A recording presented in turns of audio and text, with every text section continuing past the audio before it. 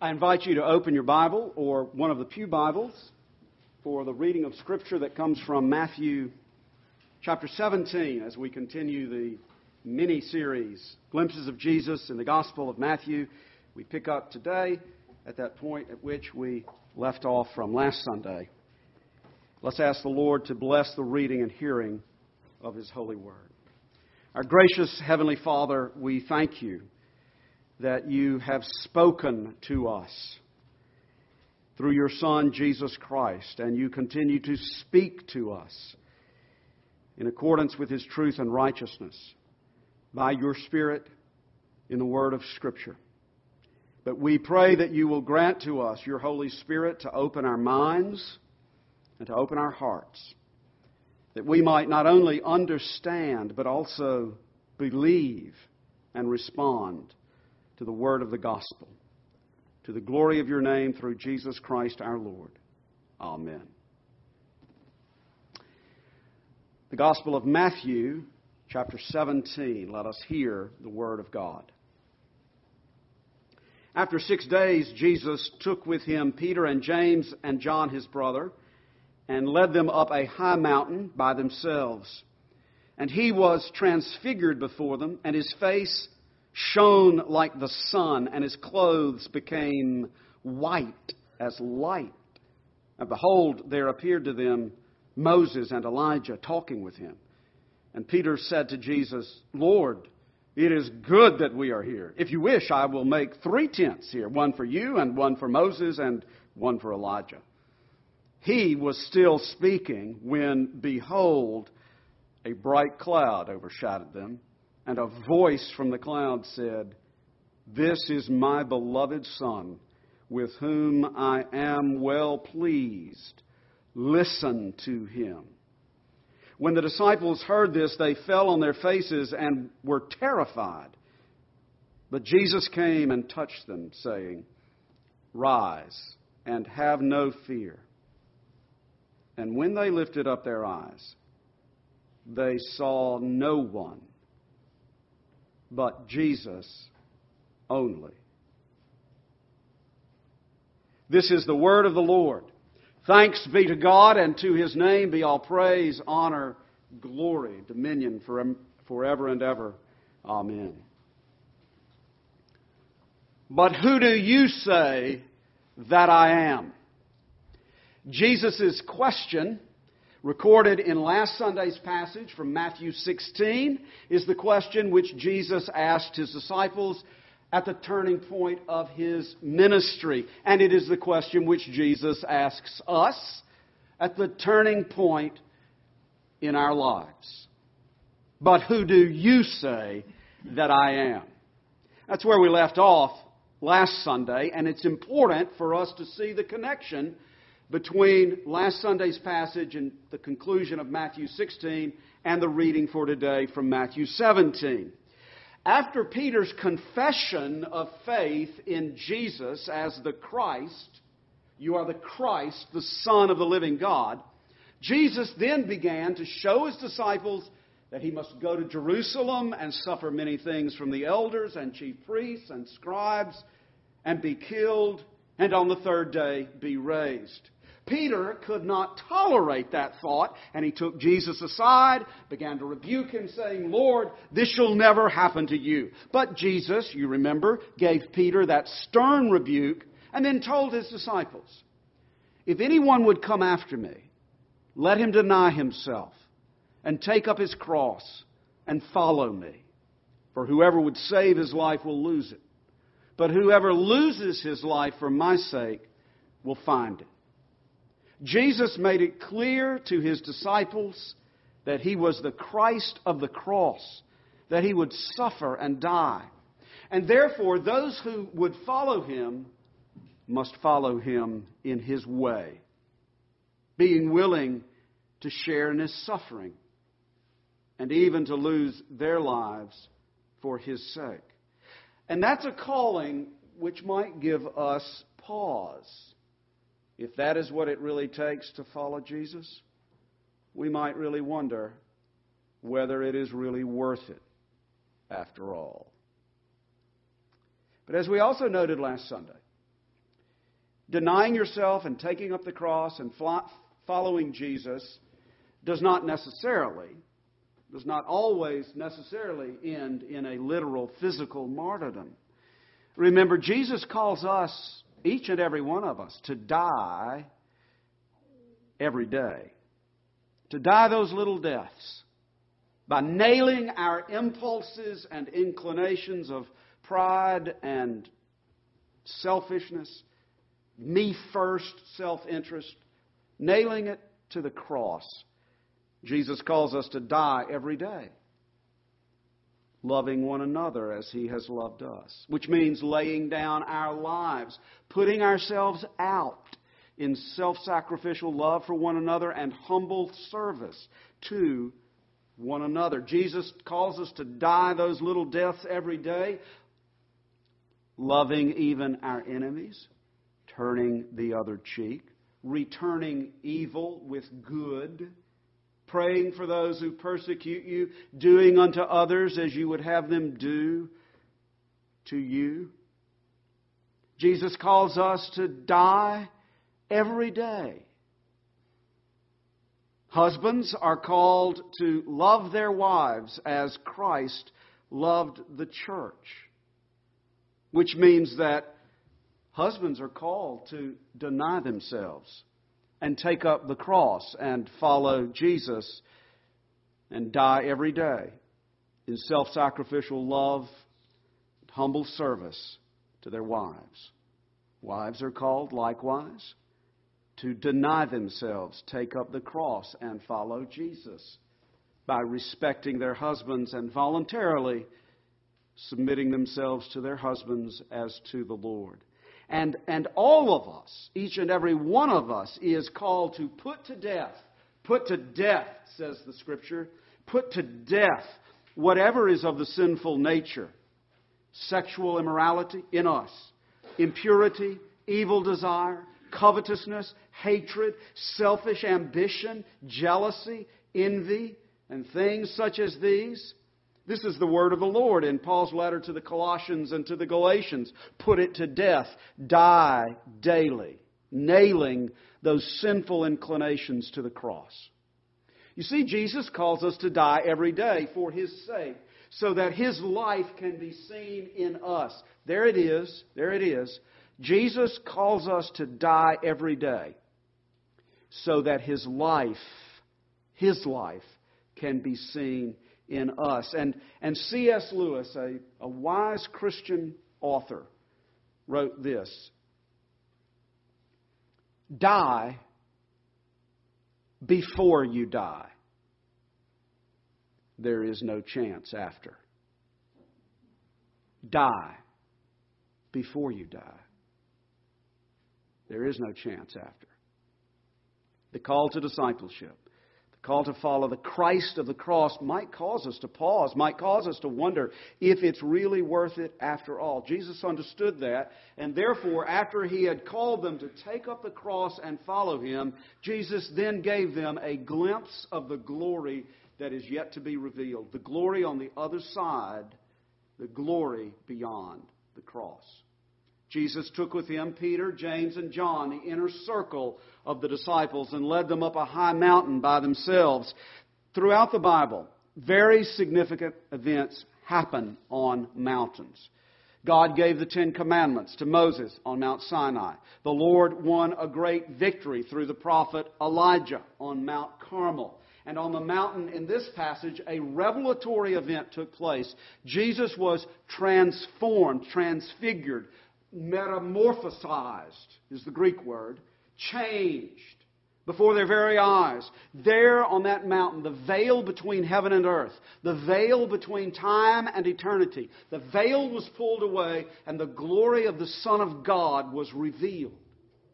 Jesus' clothes began to shine, glistening, gleaming as white as snow. Matthew tells us that Jesus' face shone like the sun. Jesus' appearance, His unblemished purity, it was a figure, a display, a visual image of His perfect righteousness. His heavenly holiness. Heaven's radiant light not only shined upon Jesus, but emanated from within Him. His whole body was filled with the glory of the presence of God. Peter, James, and John saw the brilliant radiance of God's glory shining on and shining in and shining through Jesus. They saw the eternal reality beyond the veil of time. They saw Jesus in His glory, the glory which He shared with His Father from before the creation of the world. The glory with which He would be glorified after His resurrection from the dead and His ascension into heaven. They saw the glory of the Messiah, the eternal glory of the Christ, who would first suffer shame and humiliation and death on a cross. You see, the transfiguration of Jesus was a visual revelation and a confirmation of that Jesus was and is the Christ, the Son of the living God. Throughout the New Testament, we have the word of truth which speaks to us about who Jesus is. And we can read these passages with the visual image of the Transfiguration as the backdrop. For example, the letter to the Hebrews says that Jesus is, quote, the radiance of the glory of God. The radiance of the glory of God. Peter, James, and John saw it. The Transfiguration was a visual display of the truth about which the Apostle Paul wrote in his letter to the Colossians. Jesus is the image of the invisible God. For in Him all the fullness of God was pleased to dwell. For in Him the whole fullness of deity dwells bodily. They saw it. Later on, think about this. When the Apostle John wrote his gospel, in that wonderful opening passage, surely he was thinking of the Transfiguration. He had to be thinking of the Transfiguration when he wrote, "In the beginning was the Word, and the Word was with God, and the Word was God. And the Word became flesh and dwelt among us, and we have seen His glory. Glory as of the only Son from the Father, full of grace and truth." John was an eyewitness. We have seen His glory. And surely John was reminded of the Transfiguration when later on in his life, after Jesus' death, resurrection, and ascension into heaven, John had that vision in which he saw into the throne room of heaven. That vision which we have recorded for us in the book of the Revelation. And in the opening chapter, John wrote that he saw Jesus in His resurrection glory. And what did he write in Revelation chapter 1? He writes this: His face was like the sun shining in full strength. What John saw in that vision of heaven, he saw on the Mount of Transfiguration. And Peter, as an old man, wrote this. Now I'm going to read somewhat of an extended passage. If you're taking notes, and I hope you're taking notes, don't turn in your Bible, but just make a note. 2 Peter chapter 1, 16 through 18. 2 Peter chapter 1, 16 to 18. Listen to what the Apostle Peter wrote later on in his life. We, that is, the apostles, we did not follow cleverly devised myths when we made known to you the power and coming of our Lord Jesus Christ, but we were eyewitnesses of His majesty. For when He received honor and glory from God the Father, and the voice was borne to Him by the majestic glory, the voice of God the Father, saying, This is my beloved Son, with whom I am well pleased.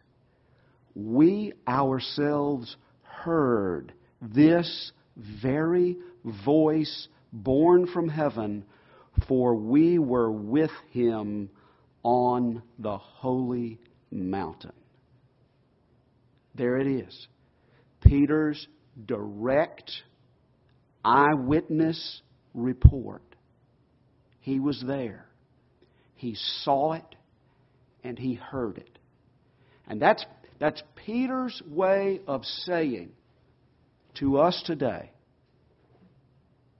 by the ministry of the Holy Spirit who breathed out this word, this isn't made up. The apostles didn't make up stories about Jesus. They didn't follow myths and legends. They were eyewitnesses. And brothers and sisters, it's important to remember that the gospel of Jesus Christ, who Jesus is and what Jesus did, is not myth. It is not legend. It is based on real-time historical events for which there were multiple eyewitnesses. Eyewitnesses who were ready and willing to die and who did, in fact, die for Jesus because of what they had heard and seen in their own experience with Him. Peter, James, and John saw Jesus in His transfigured glory, and it was that vision of the Christ of glory which gave them the courage to follow and to die for the Christ of the cross. Do you see that connection? Now, there's even more. In this revelatory event on the mountain, Moses and Elijah appeared, talking with Jesus. Now think about it. Who was Moses?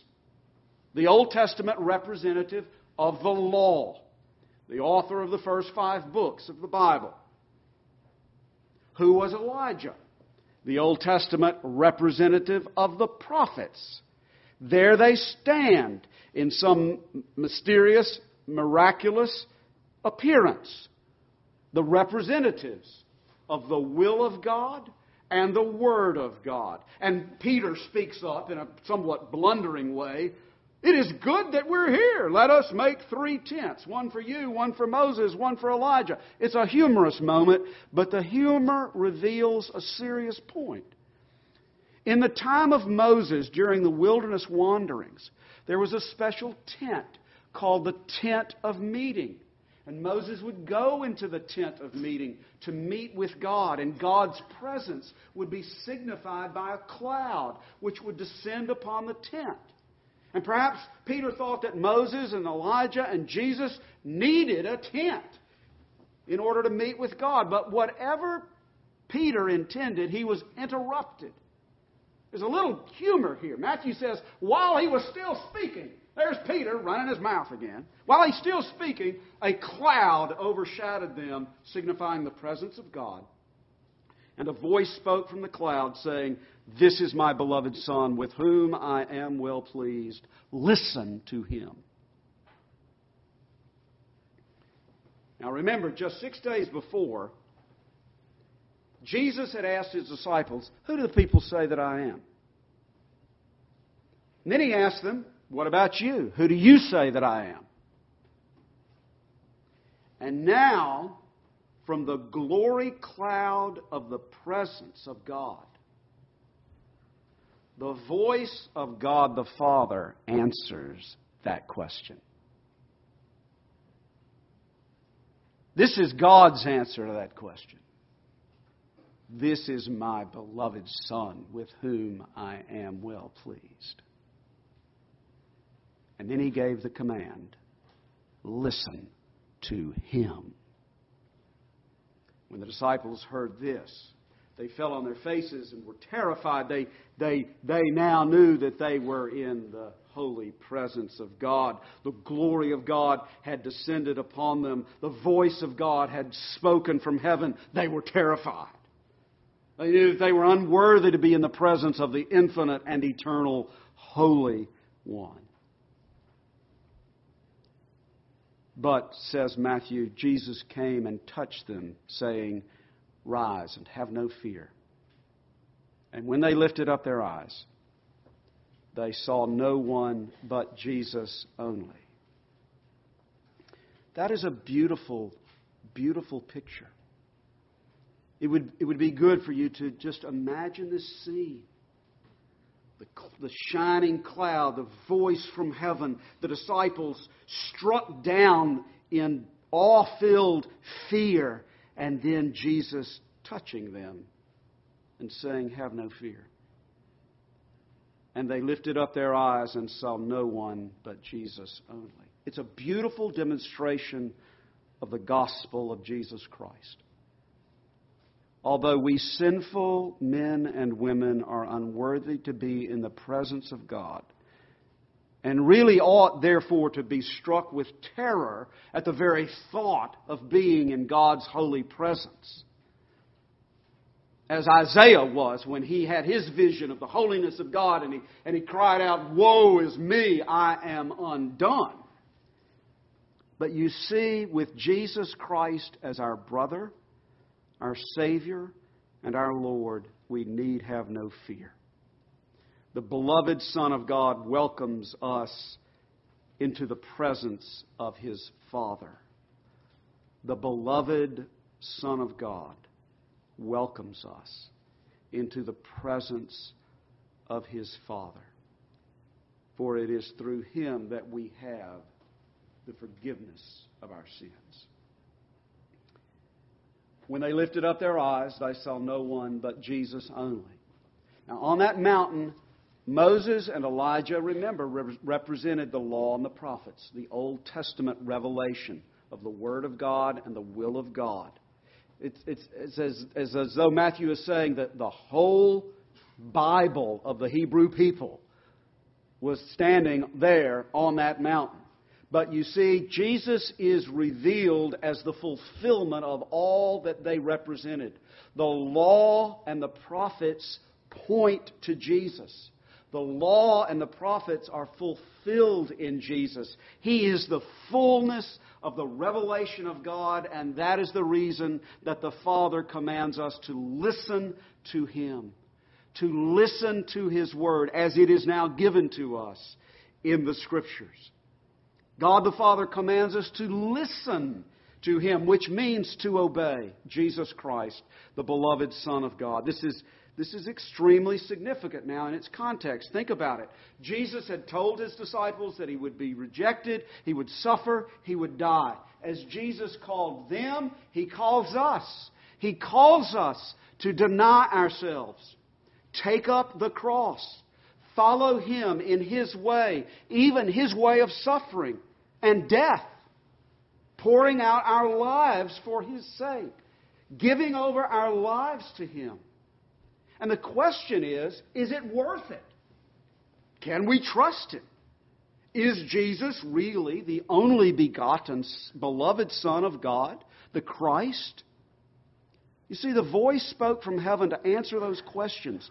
The Transfiguration gave the disciples a glimpse of the glory yet to be revealed. It is a vision of glory for all those who listen to Jesus, that is, who follow Him in obedience to His Word. So this is what it means for us.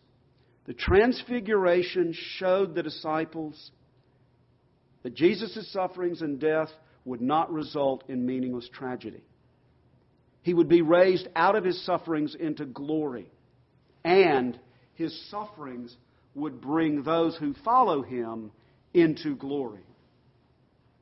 The Apostle Paul wrote this very promise in Romans 8:18. Make a note. Romans 8:18. We are heirs, heirs of God and co-heirs with Christ, if indeed we share in His sufferings. Take up your cross and follow me. in order that we may also share in His glory. I consider that the sufferings of this present time are not worth comparing with the glory that is to be revealed in us. 2 Corinthians chapter 4:17 says that this slight momentary affliction, deny yourself, take up your cross and follow me. This slight momentary affliction is preparing for us an eternal weight of glory beyond all comparison. Philippians chapter 3:21 assures us that when Jesus comes in power and glory, listen, He will transform our lowly body to be like His glorious body. What the apostles saw on the Mount of Transfiguration was not only Jesus' eternal destiny, Jesus' eternal glory, it was their own and all who follow Him. Do you see? His destiny is our destiny. He died for us so that we might share in His eternal glory. Is it worth it to follow Him? Is it worth it to take up the cross? Is it worth it to die every day? It's worth it. It's worth it. Because He has called us to share in His eternal glory. Why does the New Testament make such strange and bold statements? For example, we rejoice in our sufferings. Romans 5:3. We rejoice in our sufferings? Why does the New Testament call us to consider it all joy when we face fiery trials? The answer is that for those who deny themselves, take up their cross, die daily, and follow Jesus in His way, there is a glory, an eternal glory beyond the cross. There is a glory yet to be revealed to those who follow Jesus Christ. Brothers and sisters, don't ever exchange that eternal glory for the dim lights of this world. Never be deceived into believing that this world is all there is. Never become so distracted by the dazzling allurements of this world that you lose sight of that unspeakable glory which awaits those who follow Jesus in His way. Never become so discouraged that you turn away and not follow Him. When you are heavily burdened, when you are tired, when you are grieving, when you are suffering heartache, when you are suffering injustice, when you are suffering the wounds that come from following Christ in this fallen world, fix your eyes on Jesus, who suffered and died to bring you to glory. And follow Jesus in the assurance that the way of the cross is the only way to glory. The Christ of the cross is the Christ of glory. Follow the Christ of the cross into the glory beyond the cross. Let us pray.